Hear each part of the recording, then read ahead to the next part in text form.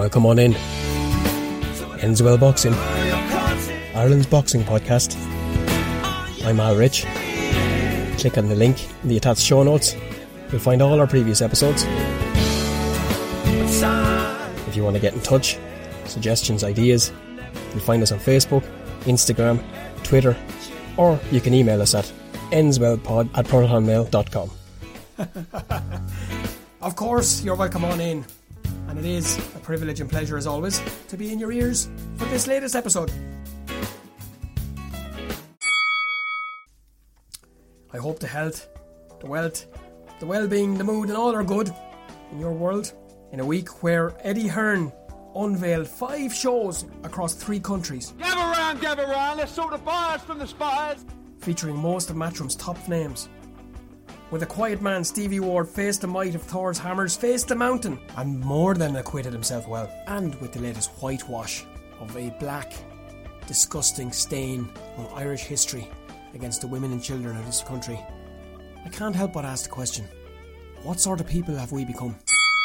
And we'll get to all that and more in a few minutes. Also joining me on the episode, Carly Skelly boxed for a Commonwealth title against Amy Timlin on the Alexander Usyk Derek Chisora card back in October-November, and I got to speak with her just before Christmas, just Christmas week, would you believe, and as luck would have it, one of the fights Uncle Eddie announces is of course the rematch between Amy and today's guest, Carly Skelly. Boxing's always been like my outlet. So I'm in Alder Hey Children's Hospital, and I'm on like a surgical ward. And making his return to the show. He raps hands, he's a cut man, he could probably say mass if you wanted to. He's one of Irish boxing's most popular and genuine fellas. It's Tommy McCormack. He's going to talk to us about the bubbles, the scenarios and all the protocol and everything else. It's changed for a lot of fighters. Now they still go to that place before they fight, but their journey to get to that place is now, it's very much fresh different. From running a barnstorming event in Dubai where the aforementioned Stevie Ward took on the mighty mountain is Belfast man Aaron to talk to us all about that and how it came about. If that big man does another 9 months of training and learns to rotate more, it's dangerous. So it's a busy little episode today. I just want to get a little bit of housekeeping done, as they say, before I get into the nitty gritty. I got a message earlier on in the week, back end of last week should I say, just a question, and it goes a little bit like this. I'll shorten it down, just get to the crux of the matter. The question: a lot of people say believe to achieve, and it sounds great and it is positive, but is it possible to believe if you haven't yet achieved? That you asked me not to read out the name on it, so I'm not sure. I don't think I know the person that sent this. Anyways, that doesn't matter. I thought about this for a little while, and first of all, you'd say, I understand what you mean, but when you drill into it a little bit, okay, say for example, I can take up a podcast, I can talk about, say, fitness, say doing something that you haven't done in a while, which is my fitness. Say for example, you haven't been doing any exercise at all, and you've decided, got to do something. I mean, I feel like I need to do or want to do something, and I'm ready. Okay, which is the most important thing. So, rather than get up, you're not going to get up and run a 5k. You're not going to get up and run a 1k. You're probably not even going to get up and run a half a k. So what you decide is, this week, starting on whatever day you're deciding you're starting on, I'm going to walk from here to the end of the road, and I'm going to walk from here to the end of the road and back, or I'm going to walk from here to wherever. You set yourself a little goal that's achievable, that you know you can do it. So when you do that, you make a little note of it, keep a little, it doesn't have to be a diary, I use a diary, but it doesn't have to be. If you just keep a little note of it on your calendar, on a sheet, somewhere that you can see it, and increase it a little bit, maybe not the second day, because you know when you wake up the second day you're going to be a little bit sore, because you haven't done it. No while, okay? Next day you push it a little bit, maybe a little bit more. So, well, you got to be relative, and this is the thing. This is the point that I want to make. Achievements, goals, targets, they all have to be relevant. They all have to be achievable, and they all have to be put into perspective. So, if you're going from sitting around eating food all the time, eating junk and not exercising, and all of a sudden you're getting up in a week and you've walked half a k every day, That's an achievement. It might not be an achievement by comparison to Mihal down the road, who's running 5Ks. Or it might not be an achievement compared to Shauna down the other end of the road, who's training for a marathon. But they don't matter. Other people do not matter when it comes to your goals, your beliefs, your achievements. And I hope I'm explaining this properly, because it's most important. If you feel like you're not getting anywhere, if you feel like you're not making progress, if it looks and seems to you like, oh, what's the point? Well, then you're going to fall off straight away. And just to wrap it up for me for the podcast, the way I set a goal was I had decided 6 months before to do the podcast that I was going to do. So I started about, I was building a studio, I was building an audio, vocal booth, I was building this, was building that, was building the other. And after about 6 months, I'm looking, thinking, what am I doing? Why am I building this? Why am I building that? And I realised what I was doing. I was unknown to myself, in my head, I was finding a reason to delay it, put it off, and not do it. So I stopped building, and I booked 2 interviews with Dervla Duffy and Jerry Cooney, and it went from there. So I hope that answers your question. I hope it explains it properly. Take little bits, go at them, do them, and make a note of them so you can see your progress, you can see your achievements. And I guarantee you this much: when you make progress, and when you finish that week, or when you finish that day, or when you finish that walk, and you come back and you get in the shower, whatever it is you're doing, you're going to feel great. Because you know in your head that I couldn't do this yesterday, I couldn't do this last week, but I've done it this week.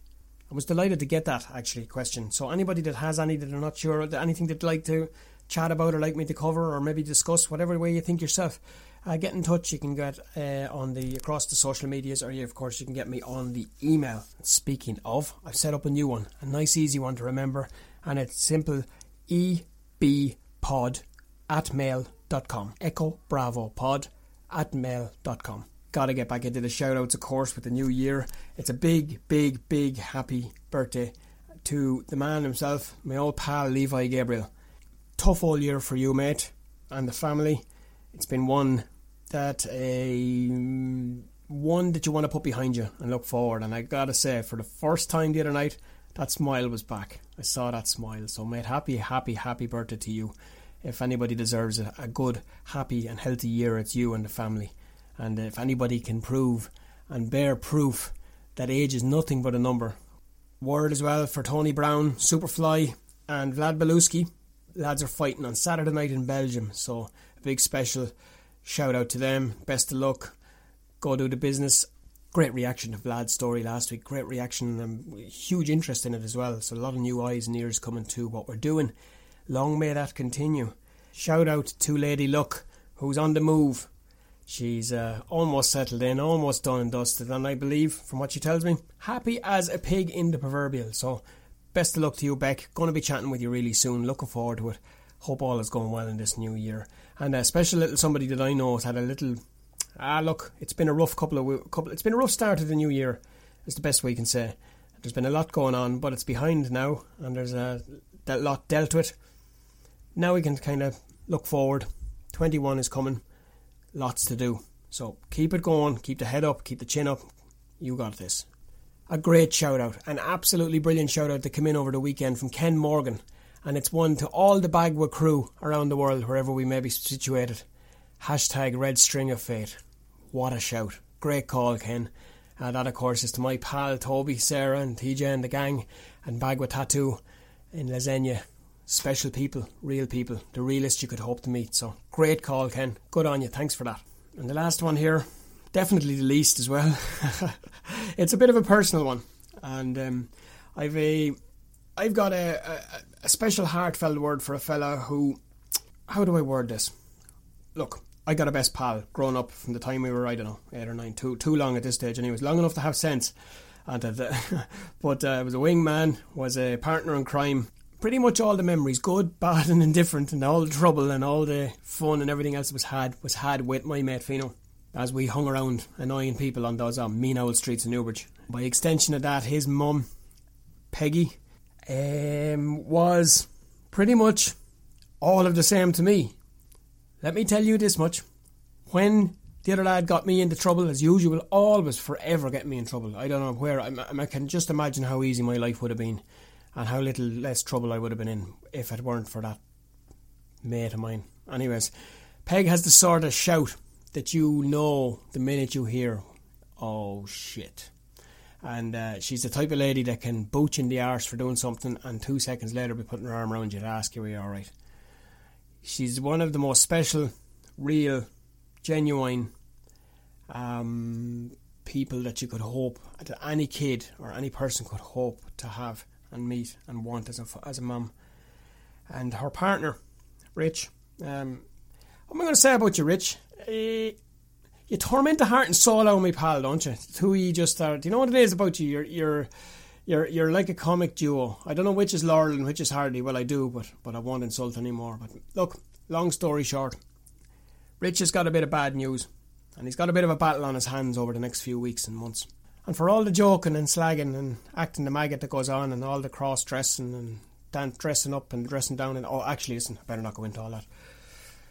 But for all that and all the joking aside, Rich, you, my man, have brought a smile and a content, a happiness to that lady that she deserves and deserved a long, long time. And I'm just, do you know what it is, mate? For that alone, I can take away all the slagging, I can take away all the other stuff, I can take away all the good. Bottom line is, mate, roll up them sleeves, hang up the costumes, hang up all the dresses and all those kind of things that you like to put on and bursting out of this, that and the other. Get the fight on, alright? Anything you need, anything you want, reach out. You're going to be surrounded by people, you're surrounded by love, you're surrounded by the most genuine, good folk that you could wish for in this battle. And if anyone can do this, you can do it. And once that's done, and once you've beaten it and battled it and got ahead with it, we can have the conversation and see then if we have to keep being nice to you or if we can go back to being just normal, which is what I think you love the best. So till then, mate, you're foremost in my thoughts. Anything you need at any stage along the line, whether it's a laugh or a bit of crack or whatever it is, well, give Dwayne a shout. One of the things I mentioned at the top of the hour here that I was going to look at and discuss, because there's a lot of people, I guess, overseas who aren't familiar with this latest skid mark on Irish history in reference to the mother and baby homes. But I think I'm going to have to put it on hold for the time being. It's a whitewash. It's another cover-up. It's a sham by a sham of a leadership.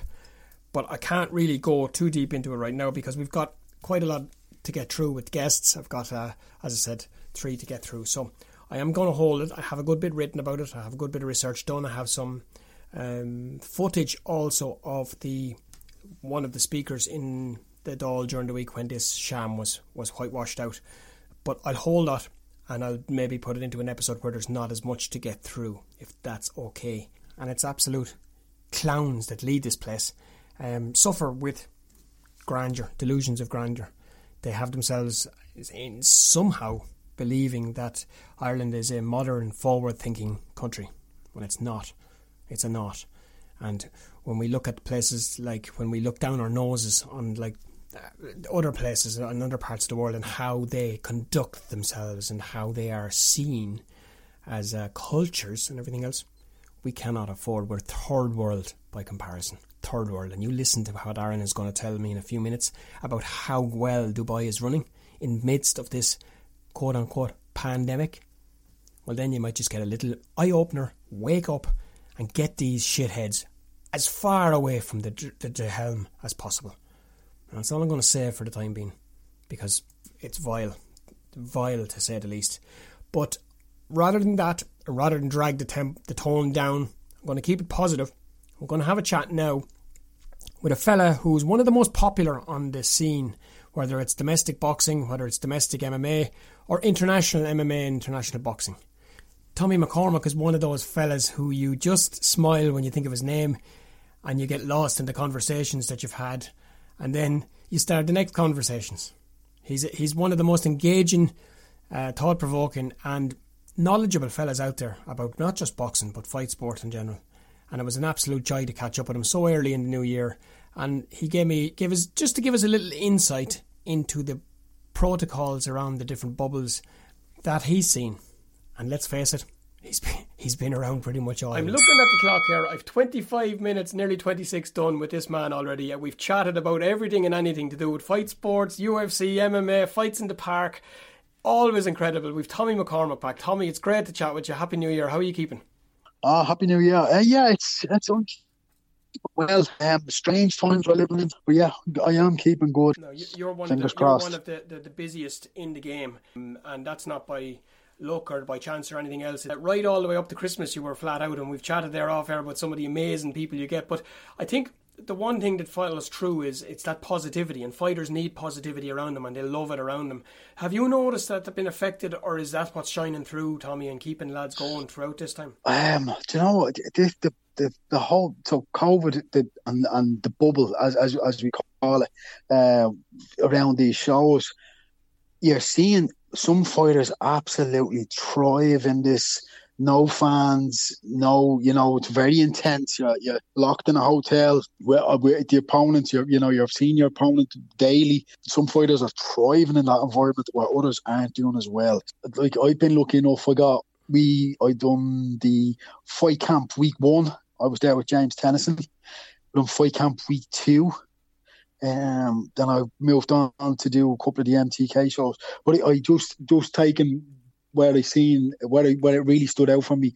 I watched Terry Harper, Natasha Jonas, and I thought, I have never seen Natasha so focused on my life. I just thought she looked ready. She looked like she could kill anyone that was in the hotel that time. And I remember thinking, she's going to put in a performance. And not taking Terry Harper is wonderful. She's a great person, wonderful fighter. But I think Natasha done better, and just because of her boxing pedigree, her being away in international duties, where you'd be in those kind of scenarios where you're seeing people are going to fight, at international competitions days before you fight them and stuff. Having said that, I think that was fight camp week 2. We saw it in the run up to Christmas, particularly in some of the big ones, the likes of Big Joe Joyce, the likes of Lyndon Arthur. You're seeing those guys with the school pedigrees right from foot perfect, everything about them from the day they put on the gloves. First of all, everything about them is, and they thrive in that environment, whereas you've got guys then that are coming in feeding off energy, feeding off crowds, feeding the buzz. My first was James and Gavin Gwynn, and you could hear the thumps, you could hear everything that you don't normally hear because of the crowd. We were talking to a couple of trainers afterwards and all that, and they're saying any of the guys that have come out of national elite level boxing representing the country, where they've had to do box offs behind closed doors, that's bread and butter to them. It doesn't bother them, it doesn't shake them up. We had a chat a couple of weeks ago. You were doing the Golden Contract final with my man, the main man Jazza. You've been around the UFC bubbles, you've been around MTK, you've been around Matchroom, you've been around UFC are the standard bearers. I mean, you're looking at what they're doing and how they're doing it. It's incredible, the resources and everything. But the UFC, what they've done is amazing. But you've also got to look at budgets and stuff like that. The UFC don't pay as much, so a lot of their bubble, for you look at Anthony Joshua's fight, I think they were allowed 1,000 fans into that. Anthony Joshua's pay packet is big. What they have set up over in Yas Island is amazing. It's basically it's an island, in the middle of Dubai there with bridges to it. But they have it policed off, so you can't enter there unless you're supposed to be there. So they have this huge stretch of hotels, beaches, everything you could want. So a couple of the lads that are over there at the minute, they're sending the videos and the video calls, and you're going, Jesus, I'm in the wrong place. As you said, there's the protocols, there's the strict, there's some are a little bit more than other. From the incept, when you go into the hotel, are they all the same? Is there some different? Is there much of a difference? No, it's the same kind of. So what happens is I test here in Ireland before I leave, because obviously there's no point in me going if I'm testing positive. I don't want to arrive over there and test positive. I fly over, I get collected at the airport, I get brought straight to a testing room, I test, and then I'm sent to my room, and I'm locked in my room. The food brought to me. And I stay there until I get a negative test. Once I receive my negative test, then I'm given a band to say you've passed, or a letter and you're allowed out in the bubble. You're not allowed to leave the hotels. They'll have a gym set up. They'll have a dining area set up. A lot of people just get their food in their rooms. So you're kind of, you're kind of very secluded. It's been necessary for us to get sports going again, and for us to be able to do what we want, and for us to be able to put on shows.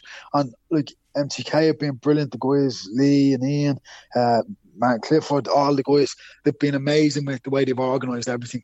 And obviously, we'll be working on a smaller budget than the likes of your Matchrooms and even your Queensbury, who would have a bigger budget with BT as well. So, you look at these guys, and they've MTK have put on, outside of Matchroom, I think MTK's fights have been amazing. I think they put on real 50-50s. Chatted to Jamie Conlon just before that, or the original fixture of the Golden Contract final, and I said it to him. I said, like, there must be times where yourself and Lee are at loggerheads, and he said, "Oh mate," he said, "you don't want to hear some of those calls." He said, because they're matching them aggressively. You've seen these lads, and I guess I've heard Stitch Duran tell the stories so many times of how, like, he's seen it all in the build-up. He's seen lads go through walls. He's seen lads reduce to tears. You see it all, and you don't expect, you don't know what's going to happen. But is there much of a change in the fighters and the way they approach, or is it still the same mental mindset where they're going to that place before the fight?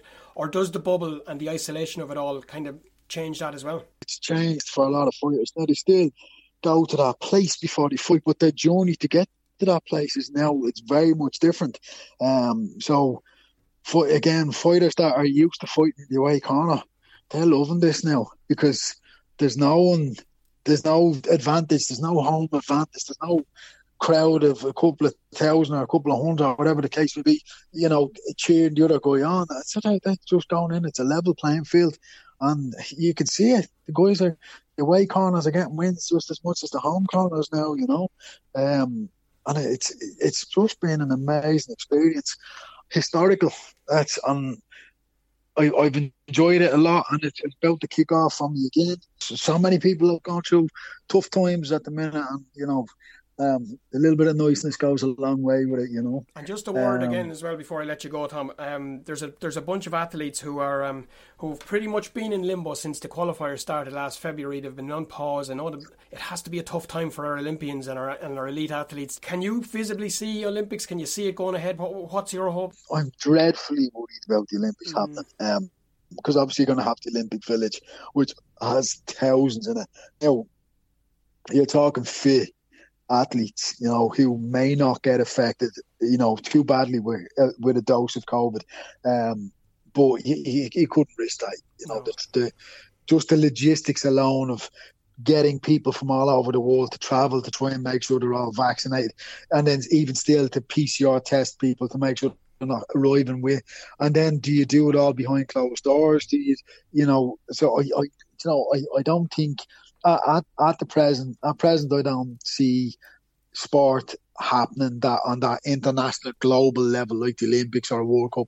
I don't see anything like that happening for a while, until we've got on top of this COVID. I think the best we can hope for is boxing and MMA and the football matches that continue behind closed doors, or within with smaller controlled crowds.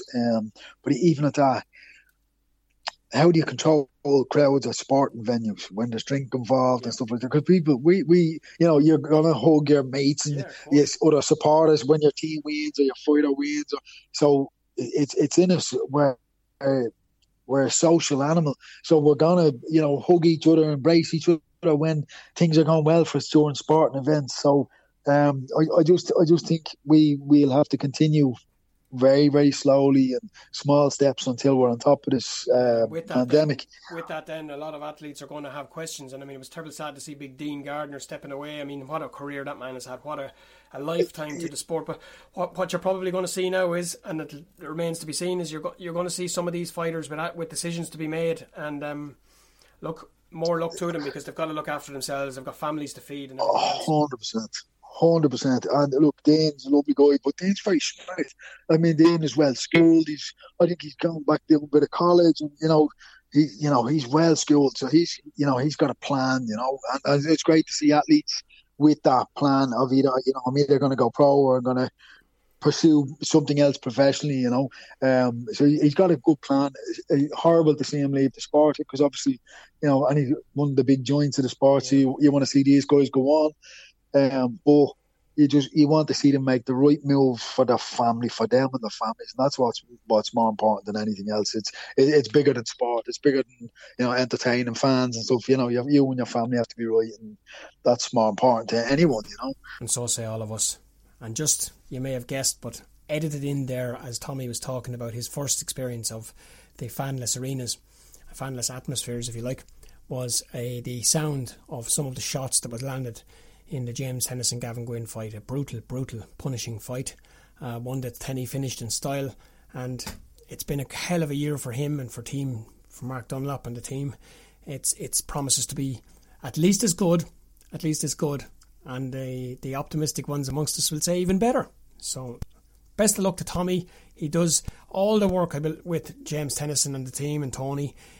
I understand he will now be doing a lot of work with my pal Sean, Josh Warrington, Reese and the crew over there in Maxi, and all the other usual ones you see Tommy around. So be sure to keep an eye out for him. I'm going to make it my business to keep in touch with him throughout the year, because he gives a fascinating insight as a cut man, as a hand wrap expert. Fellas he sees these fellas when very few, if anybody else, does. So thanks, Tommy, for your time. Really appreciate it. Not just for the insight, but for being available, for being willing to chat, and for learning. Something I have never been any good at is asking for help, reaching out. The growth, success and development of this little podcast is down to you, listening to me each week, supporting, encouraging, getting behind. GoFundMe, crowdsource, Patreon, the likes, not for me. But what I will ask, and what I am asking you now is, once you finish listening to this, please leave a review, put the old 5 stars or whatever it is, simply just share the link. I'm asking each person who downloads, listens for this episode and each other episode, please share it and share the love. Some of the news that's been emanating around the boxing world, as I said, centred mostly around Matchroom and their announcements. We had hoped Josh Warrington would face Can Zhu, but Zhu can't. He's refused to travel and has opted to sit tight and hold off until what he sees or what he wants is a crowd. Well, mate, you might just wake up with a crowd around you at this rate, because it's not anytime soon. So in place of that, we see him fighting a Mexican fighter by the name of Lara. Not the fight anybody wanted or hoped for, but look, it's important now for Josh to get in the ring, get himself busy, get the win under the belt, and move upwards and onwards. As I said, he seemed disappointed at the press conference the other day. He certainly came across in emphatic and aggressive, if you want to say that. But why not? You know, that's sitting about waiting for a year on and for this fella, and then he decides at the last minute to pull the plug. So another one that's been given the go ahead, which is an incredible show, the 20th of February, is David Avanesian versus Josh Kelly. It's a big fight, big night for Josh Kelly. Avanesian was the man in form when the fight was made first. Whether that's still the case or not remains to be seen. Alexander Povetkin against Dillian Whyte, a rematch, goes on the 6th of March. Lawrence Okoli and Glowacki goes ahead on the 20th of March. Conor Benn against Vargas, 10th of April.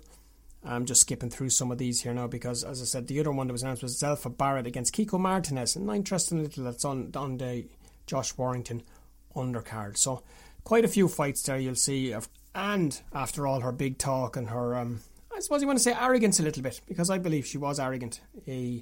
Shannon Courtney has got a rematch with, announced during the week also that Carlos Gongora had signed with Matchroom Fighter Boxing. No surprise there after his fine win a couple of weeks ago. We were hoping for confirmation and big news of Jason Quigley against Shane Mosley's son in Russia on the undercard, Sergei Kovalev. If I understand, all the blocks were in place for the fight to be announced, and Mr. Kovalev went and pissed hot. What to say about that? I think it's sad. It's a sad end to a career. They're waiting on the B sample. Kati Duva has said that it was Sergei who insisted on VADA testing, but that doesn't mean anything in this day and age. It just means that he got caught. Time will tell. We'll have to see. But do you believe a 38-year-old fighter at the back end of his career just suddenly decides to take these things. I don't know. It's sad. That's all I'll say, because he was certainly in his day a force to be reckoned with. And for Jason Quigley, it means another stumbling block along the way. But it is, as we say, just a bump in the road. And we'll keep tabs and watch that space closely, because I've no doubt Jay and his team will be keen to get out as soon as possible. I keep trying to edit this. I got my eyes tested yesterday, which is Tuesday of this week. And they gave me drops to dilate my pupils as I was doing the test. And I gotta say, I don't know what's in them or what's not in them, but I'm all over the place today. I'm all over the place. My depth perception, I'm like a freaking concussed fighter going around the place. I'm supposed to be on a roof doing a little bit of work, but I daren't risk it right now. So, yeah, I'm just a little bit, what shall I say, fun-cused? Wouldn't be the first time, some of you would say. And you'd be right. Going to talk to now Aaron Bickerstaff, Belfast fella who moved to Dubai a few years ago, started working over there. Of course, was involved, if you remember, regular listeners will remember, to set up the Sovereign Championship last year. And the plan was to carry it on every year, bring the Irish team over and add more nations to it. Of course, with everything that went on, wasn't able to do that. But I think he's hit gold. I think he struck gold at the weekend, and he's going to tell us all about it. Hard to believe it's over a year ago now, Aaron. You had the Irish team over there. You've hit the big time this time round. How are you keeping first and foremost in these weird and wonderful times? Yeah, not too bad. It's as you said, it's crazy, mate. It's been over a year since the last time I was talking to you on the show. Things in Dubai are good.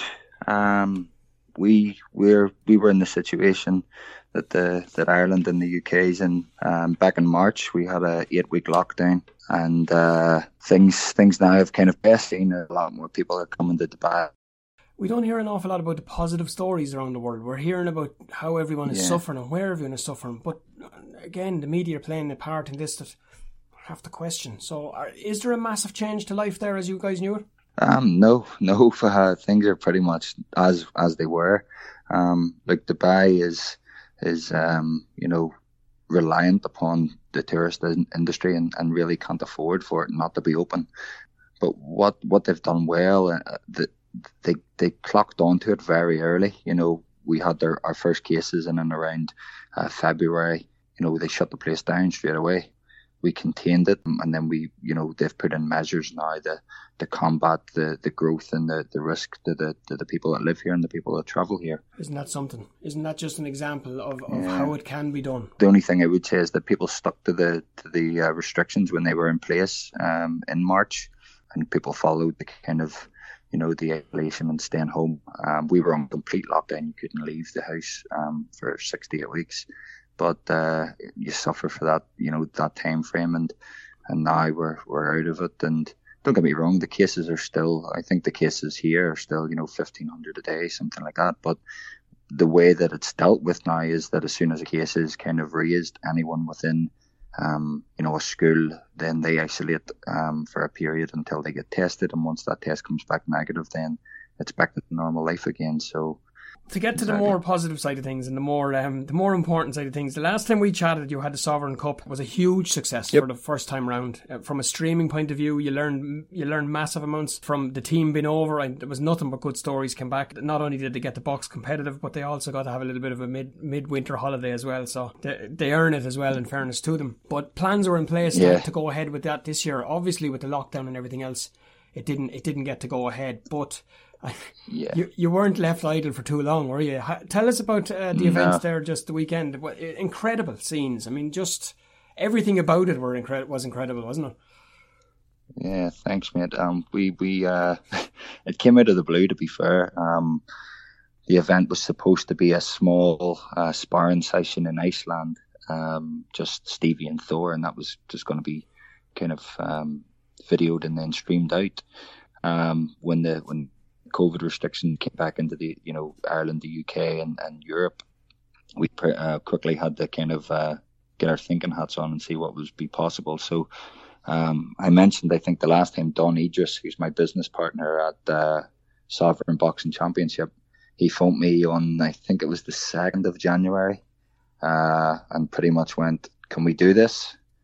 And I obviously said, "Yeah, I love a bit of a challenge." So we got our heads together, and even at that stage, you know, it was supposed to still be just Stevie against Thor, and then a couple of days later, the opportunity was there, you know, to build an undercard, to give other people an opportunity to fight on the show, and to kind of make a bigger spectacle of it. And yeah, we pulled it off in 2 weeks, and with some brilliant fighters, you know, with Rohan Date on the show, a couple of other guys, you know, Colin Murphy was across. He's then with his uncle Connor at the minute here. Good Irish prospect. I think he just won Fight of the Year with JP Heel. So, you know, we had quality fights on the night, and then obviously, I think, you know, from what I'm hearing and the feedback that we've got, people were quite surprised with how the big man handled Stevie, who's a quality fighter. Just stepped up in the cruiserweight. He's a special character. I like to say about himself and Frampton. Their meaning here goes a lot way beyond boxing, in their communities and how they carry themselves, how they interact with people. They go a long way in their hometowns, and you can see why. Yeah. Like I've known Carl for years as a kid, but I never really knew Stevie. But having him across was brilliant. With a great time, and the guy is probably one of the best professionals I've seen. He's great to be around, you know. Yeah. So it was brilliant having him across. You got a week's notice, more or less, little over a week, maybe two, to bring it all together. Was it a case of using the format, I guess, from the Sovereign Championship and just expanding that out and adapting it a little bit, or was it literally starting from scratch and building it up from the ground? We have people here at Coke Sports that we work with. There's myself and Don, there's Cena, and then there's Brad, and as a core team we kind of know what needs to be done to get the shows ready and to make them run successfully. But we had to adapt a lot this time. We're working with MTK now, who are advising us on different things, and it was great to kind of have that expertise and that experience as well. So it changed a lot from the Sovereign kind of show. We made it a lot bigger. I'm sure you've seen with the walkouts and the screens, and we chose to keep it exhibition just because of the turnaround, the costs. This is about building that hype for the big show in Vegas in September and just keeping people's interests. I was impressed with your show the last time in the Sovereign Championship. I thought it reminded me very much of the old WSB or the WBS, whatever they used to call it, where it was a pro-am. Yeah. You had that pro walk-in, it gave them that little bit of a swagger into the way to the ring. And listen, we all know boxers have a little bit of ego. They love to get it massaged anyway. So it was great to see that. So from my point of view, looking at the big show then and everything else the other night, the position of the cameras, you're able to see, I mean, the backlight, the strobe light of Stevie coming out again, and even down to the words in the songs and stuff like that. Meticulous, like I thought it was so well done. And the scenes, thank you. I would say, mate, I haven't seen anything like it. I was trying to compare. I would say Valuev and David Hay was the closest I've ever seen, but Stevie is an awful lot bigger than David Hay was, you know. So, from a logistics point of view, getting the guys in and out, again, it's a credit to the setup, and it's a credit to the situation right now in Dubai, isn't it? It's to be able to move them in and out as quick as they were. Yeah, that was a big kind of factor as well. In setting up this show, that was a lot different from our last one, is that we had to have COVID protocols in place. We worked with the Dubai Health Authority. We worked with the hotel. We worked with all of the agencies in place to kind of minimize the risk to the fighters first and foremost, but also to the public that came to watch. And we had a reduced crowd. Like we had just 200 people in the hotel. We could have had 5. We could have sold it out 3 times, but we stuck to the restrictions put in place by the Dubai Health Authority. The fighters had to have a negative COVID test 72 hours before they could fight. So yeah, there was a lot more kind of on the logistical side from a health and safety standpoint that we had to quickly adapt to. And talk to me a little bit about, we know Stevie, I've had him on here a few times, but talk to me about the big man. Mm-hmm. I mean, big man doesn't even kind of, I think we need to find a new frame of reference for him, because he is ginormous, but the man can move. He's athletic, as athletic as a man can be for that size. Is it? Yeah, you didn't have any special camera work or tricks around you were using, did you? Nothing, mate. Nothing. You know, it's funny because I've met him before with the World Ultimate Strongman here in Dubai, and he was huge. You know, the guy's lost 55 kg in 6 months. You know, so when you think of, you know, that's heavier than Paddy Barnes fought at. So he's like Paddy Barnes pretty much, you know. But to talk about a professional guy is not leaving any corner unturned, any stone unturned. He's a professional athlete, and he's now putting that focus all into boxing.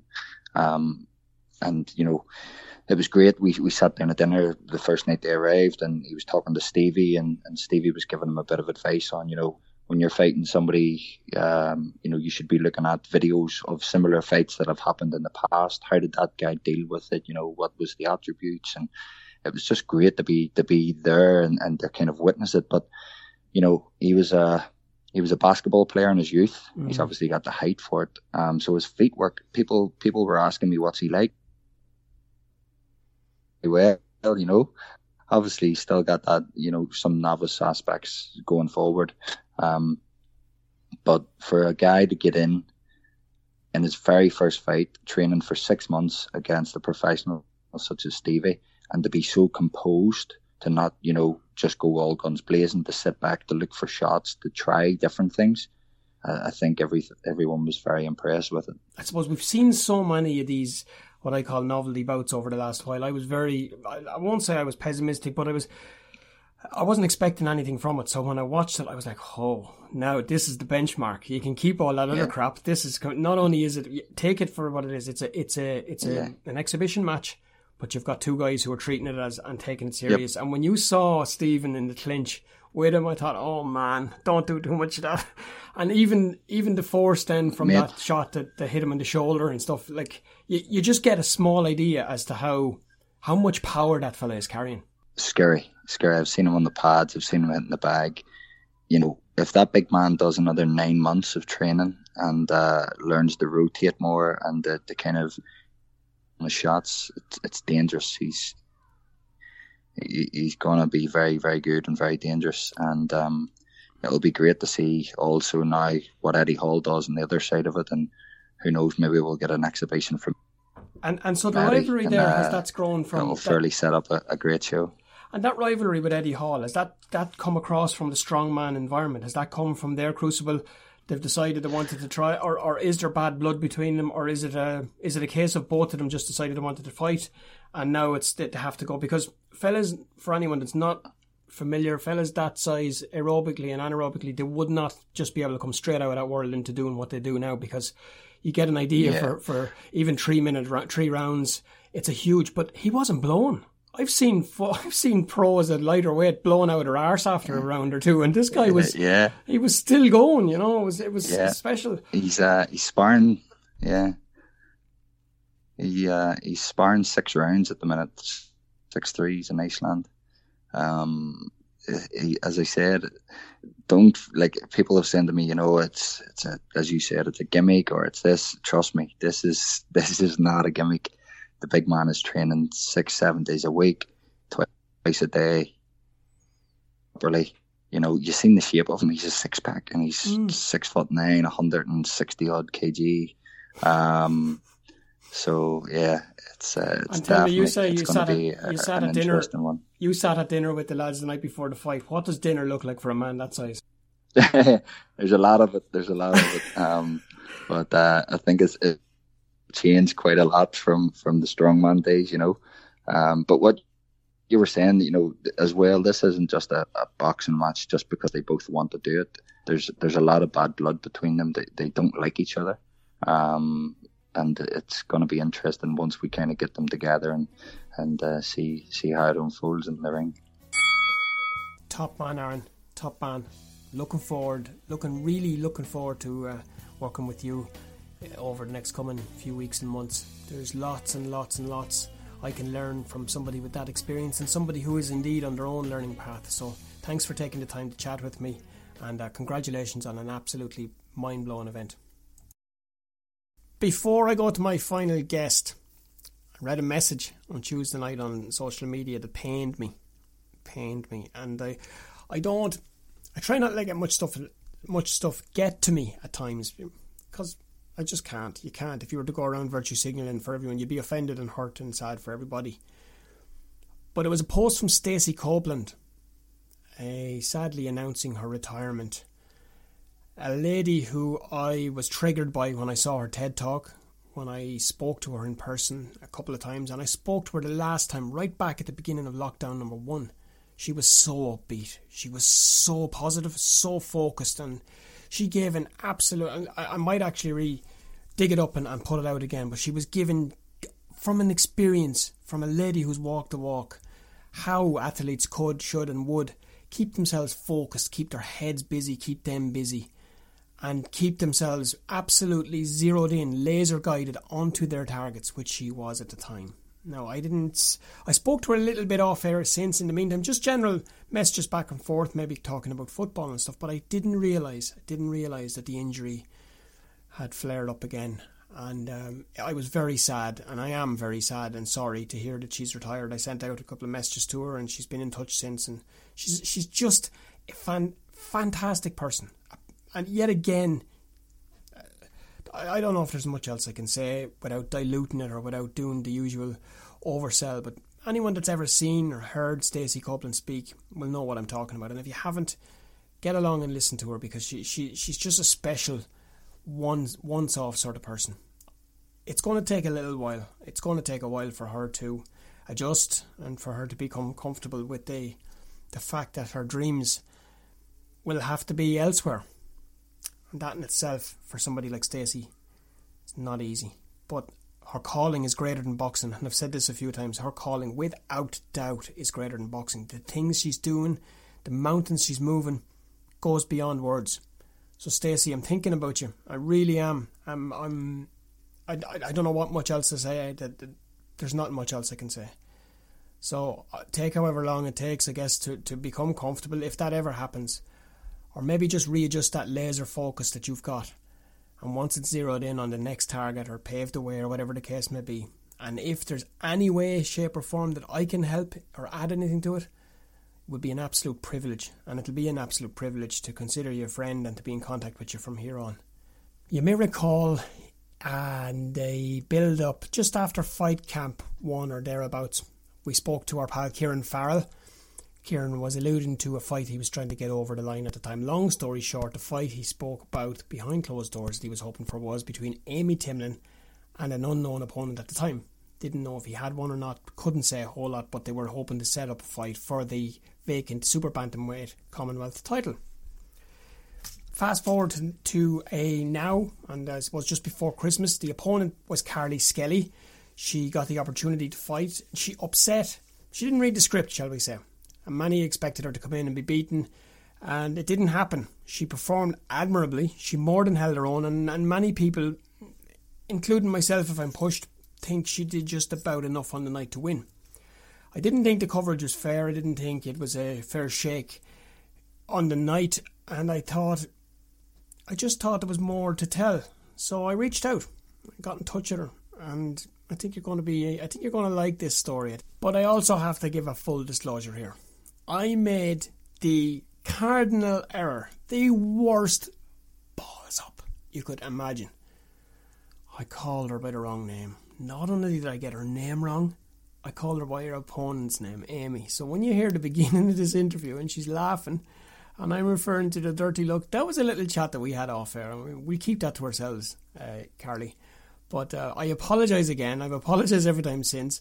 It was absolutely a mistake, and I was mortified. But now I'm glad that she can see the funny side of it and that she understands there was no disrespect or nothing else meant by it. But listen to the laugh at the beginning, and be sure that if it happens again, I will without doubt get an express FedEx punch in the ear for my troubles.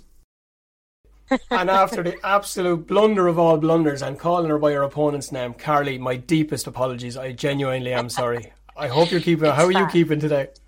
I'm really good, thank you. after talking off air about that dirty look that was thrown, I would absolutely be guaranteed to get 10 of those in that moment. I genuinely apologise. You're feeling it through the phone.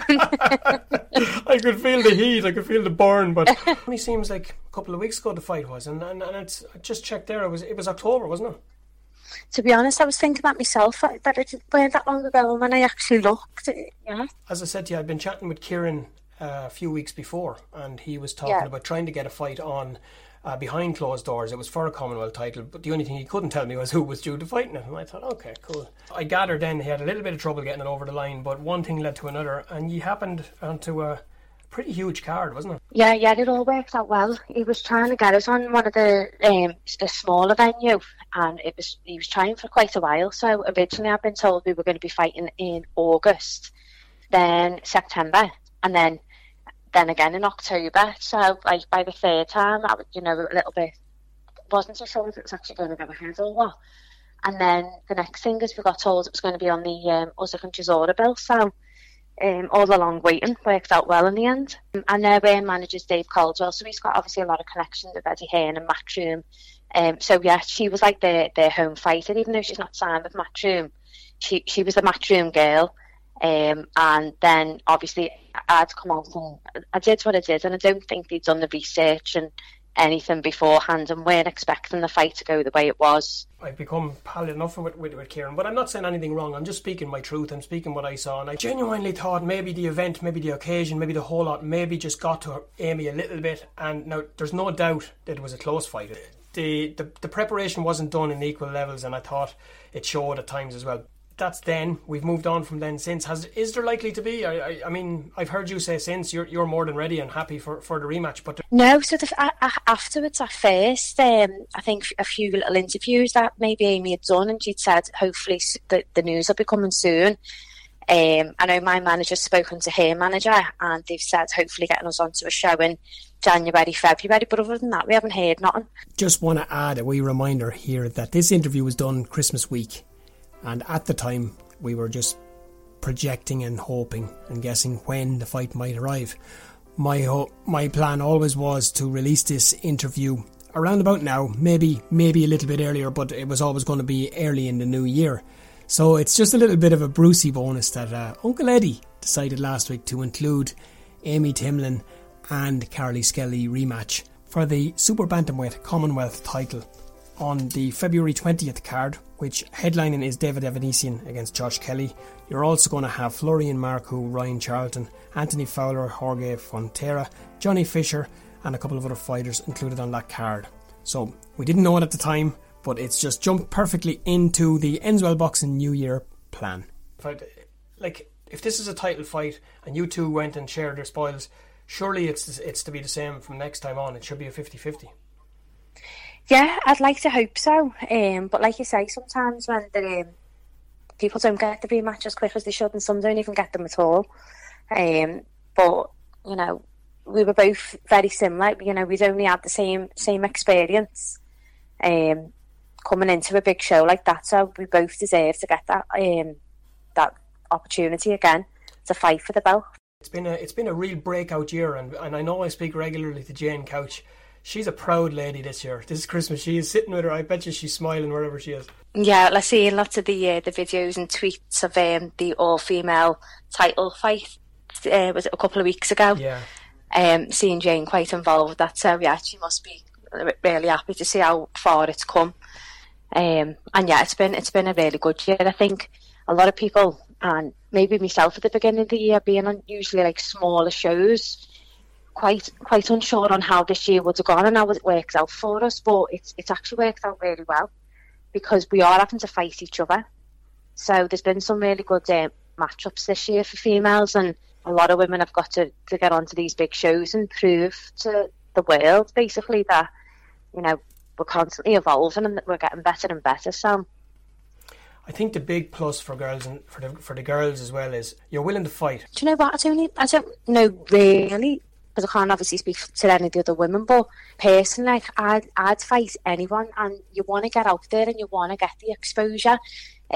we actually had, while we were in the bubble for my last fight, a little chat with Eddie Hearn, and he was speaking to my coach saying, it's amazing with the women, because the women just want to get in with anyone and everyone, so it's easy to match us all up. There's no, well, I'd rather fight them first and then build to that, but we're all just open to fight everybody. We're all trying to expose ourselves and get these fights, which is really good, because like you say, with the men's, it's sometimes you want to see fights and you wait a long time to get them. Like, you know, we've got talks now of Anthony Joshua and Fury, but we've been wanting to see that for a long time. And I know Kell Brook and Amir Khan, that was like another fight that we never got to see. So there's always like a lot of politics with the men, I think, isn't there? What's your thought on AJ and Fury? Are we going to see it next? I'm really looking forward to it. I'll be honest, I love the both of them. I've always been a Fury fan. Yes. But I've got to be very, very honest, as since Anthony Joshua lost to Ruiz, and he's come back since then like a different man, and I think he's improved so much, and I just think he's come on loads since that fight. I think maybe a loss has just changed his mindset or something, so I do think it could go either way, and especially in heavyweight, it's only that one punch that can end a fight, but I've got to stick with Fury. I've always been a Fury. Take a little bit back to you, Carly. Growing up in Liverpool, there's many similarities drawn between our land here in Ireland and of course your city, and with good reason. It's always been a great similarity, hasn't there? But growing up in Liverpool, it's how was it for you? It was just like a normal upbringing, to be honest. Just don't really know what to say on that one. Just I grew up with my mum and dad and my sister and my brother. And we just had like a normal upbringing. In school, I did like to have a little bit of a fight in school. I wasn't a typical girly girl. You were a tomboy, were you? I was definitely a tomboy growing up. Good on you. I did get myself into a few fights in school quite often. But then growing up, I had my kids quite young, but I had Aiden quite young. I was pregnant at 19, so grew up quite young, and then once having him, I went and got a degree and everything, then done my degree in nursing, and then it was actually just, I've been working for a little while as a nurse, and I was pregnant with Thomas, so when I had him, Paul actually worked offshore, so I was at home with 2 kids. He was away a lot. It was quite difficult for me to go back to work, so while I had the time off, I actually got into my sports then, and I started doing like a lot of running, charity events, and done like half marathons, I've done a full marathon. So you were an athlete before the boxing. You were into the track. Yeah, I really enjoyed running. I'd always liked running in school, but it was not something I'd ever dedicated myself. I was easily led and swayed into the wrong things, maybe being younger.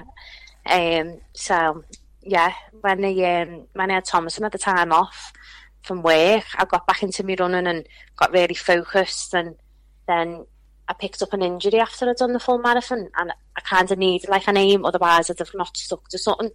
And I started off doing a charity fight, like a white collar fight.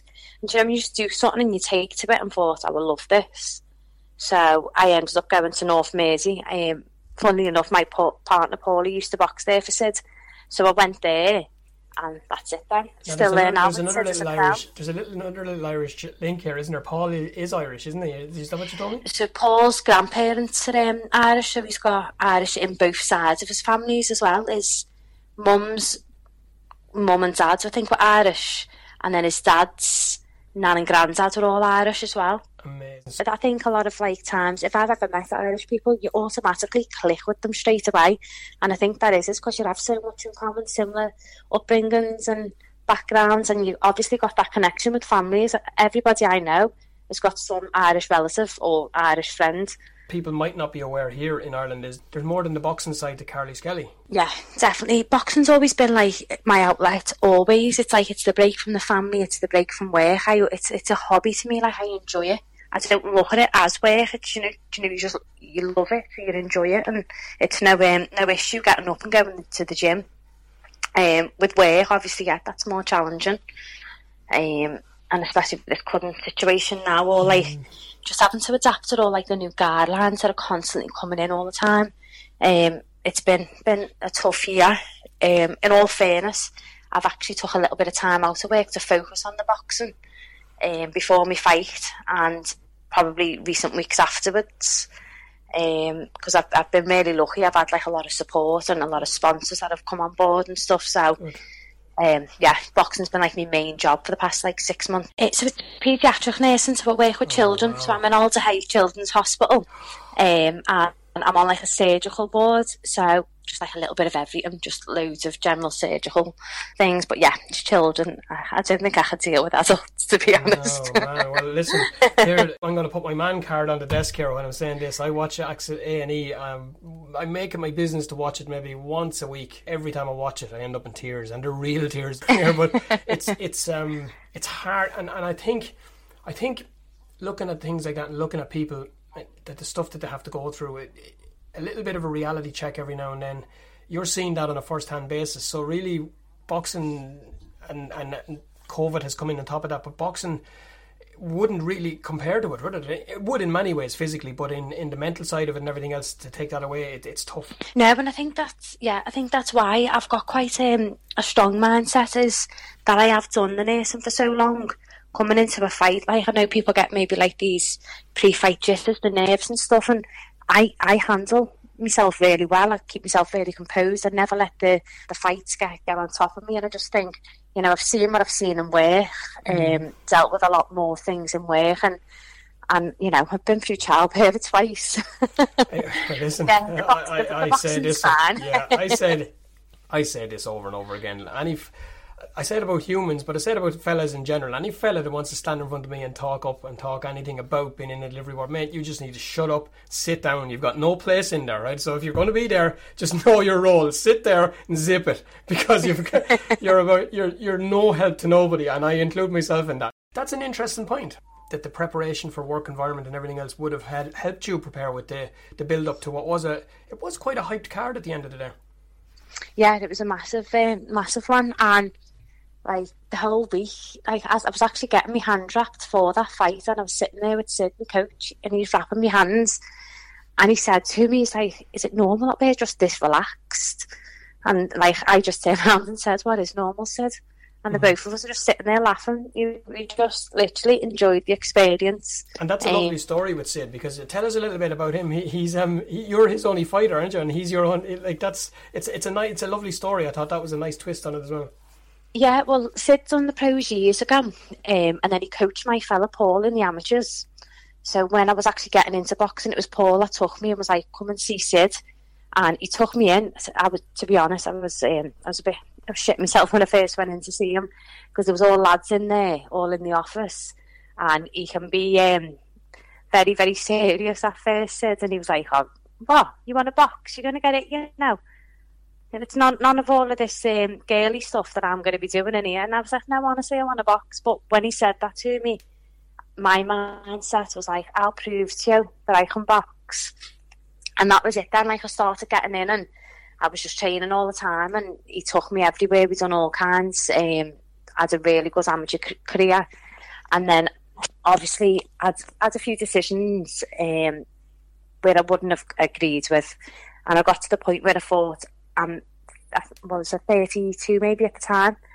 Where am I going? I'm not going to end up like boxing for GB, because I've got kids. I can't take off and leave the kids and things like that. So I made the decision to turn over, and Sid said, "Well, I'm going to get my badge back, my pro badge back." So he's been with me as an amateur and as a pro, but he's known me for years, because he's like known Paul. He's been a big part in Paul's life as well. So I'm really, really lucky. Like I'm in the best team I could ever be in. I speak to Stacey Copeland regularly. Special people. Yeah. It goes beyond male, female. It's just boxing, and it's breaking boundaries all over the place. Yeah, it's took a while for women's boxing to get to where it is. So it's nice to just see it flowing so well. Like, this has been like a special year, I think, 2020. I know it's been really challenging for a lot of people, ups and downs of everything going on, but for women's boxing it's been a special year. This time last year, when you were sitting looking ahead, planning and making hope and everything else, I wouldn't say you could have imagined being on a matchroom card fighting for a Commonwealth title and sitting ready and willing to go again this time round. No, like, obviously I've always dreamed big, and I believe in myself to get there, but to be thinking last year this is where I was going to be in a year's time, I thought it would have been further down the line. So getting the opportunity this year has been amazing. So I just need to get this rematch now. You've been able to grow the boxing side, and their sponsors are coming online and they're willing to back you because they've seen it and everyone sees it. And I think a lot of people can relate to you as well. You're one of us real folk who talk real language, and it's good to see, and it keeps the dream alive for anybody else following in your footsteps. Yeah, definitely. Like I always say, I think a few times in interviews people have asked me this and I've never really known how to answer it. And it's probably come to me now when they've said, like, who's inspired you? And I've always thought, I don't know, because it's kind of just happened. It's never been it was never a dream being younger to be a boxer. It all kind of happened. And I'd probably say now, like, it's more that nobody in particular inspires me, but it's like being a role model to my boys. I've got obviously 2 young boys, 8 and 13. And I just think if they can look at the mum who's just a normal mum, a nurse, just working normal, to go and be on like a massive bill. Like the boys watch me and I think they were so emotional watching me, and I just think it shows them that they can do whatever they want to do. How is it for Paulie and for the lads? Because it was quite intense when it got to that fight. Yeah, to be honest, it's probably just get tough on them. Paul works full time. And the kids have got like a lot of activities. Aidan plays footy, Thomas plays footy, they do other activities, Aidan does boxing. So trying to juggle everything around can be like a little bit up the wall at times. And obviously sometimes I can't give them my full attention, especially when I'm like the build up to a fight and I'm watching weight and I'm just tired every time I get home overnight because I've been training twice a day. So it can be tough on them, but I'm so lucky that they do support me and they do believe in me, so they do get it and they do understand.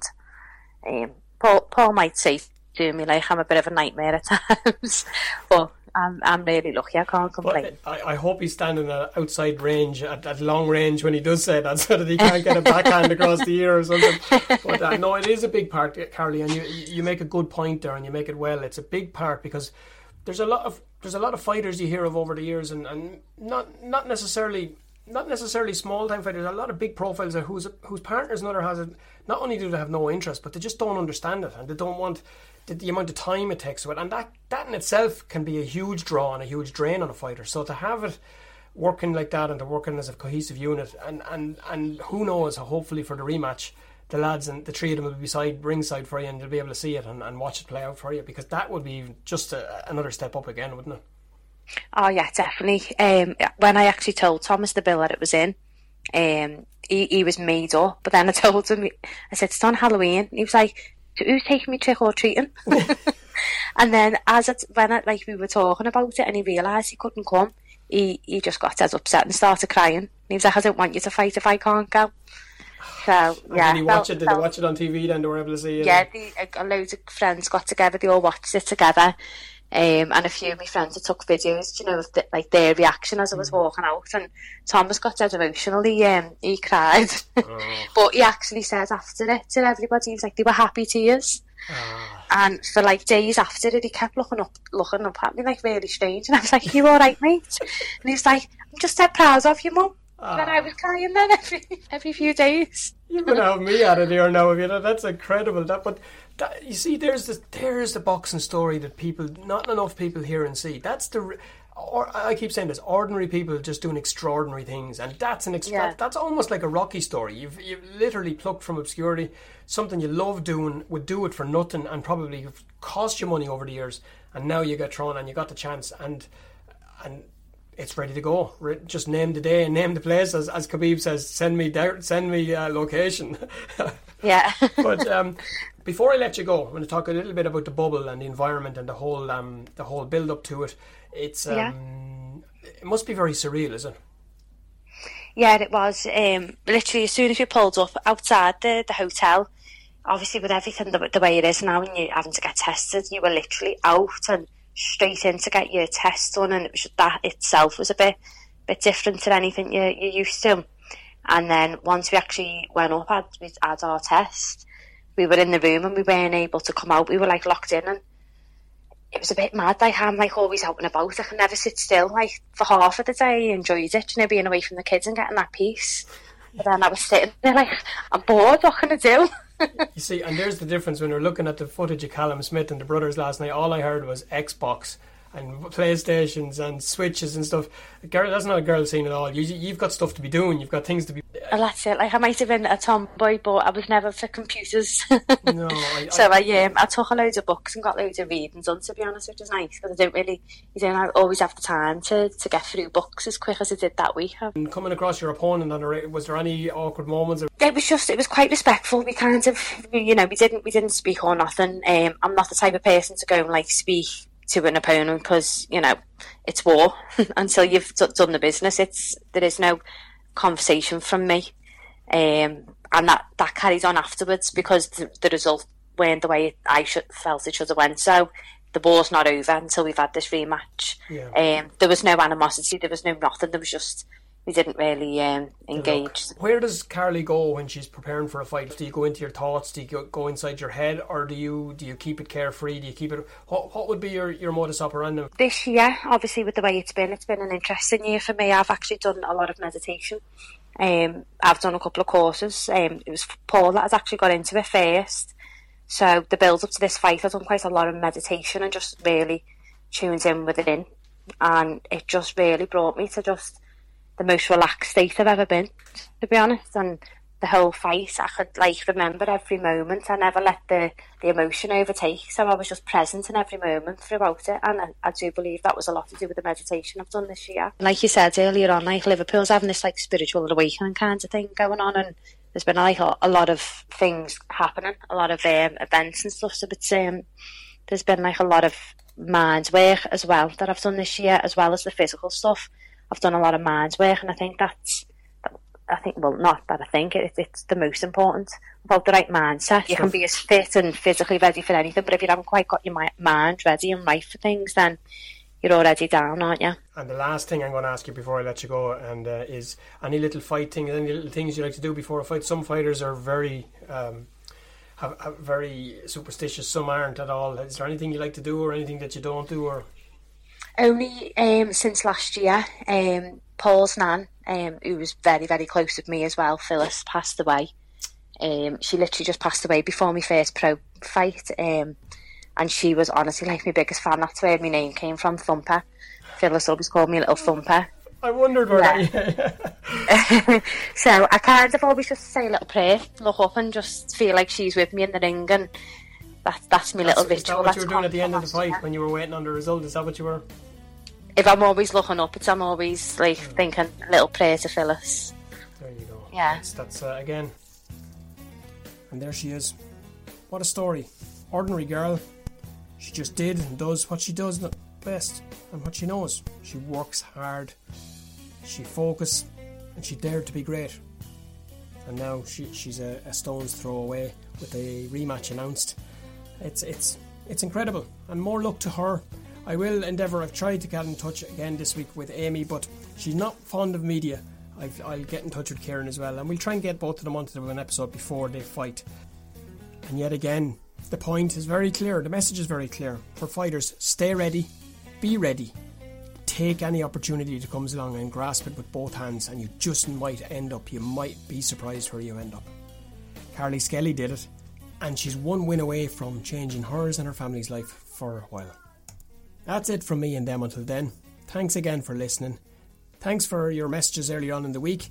Be sure to get in touch. As I said, the new email address is ebpod@mail.com. You'll get me on all the social medias, all the platforms across Twitter, Instagram, Facebook. Coming up on the next episode, who have I got? I could go with Jazza. Could we do 2 Scousers in 2 weeks?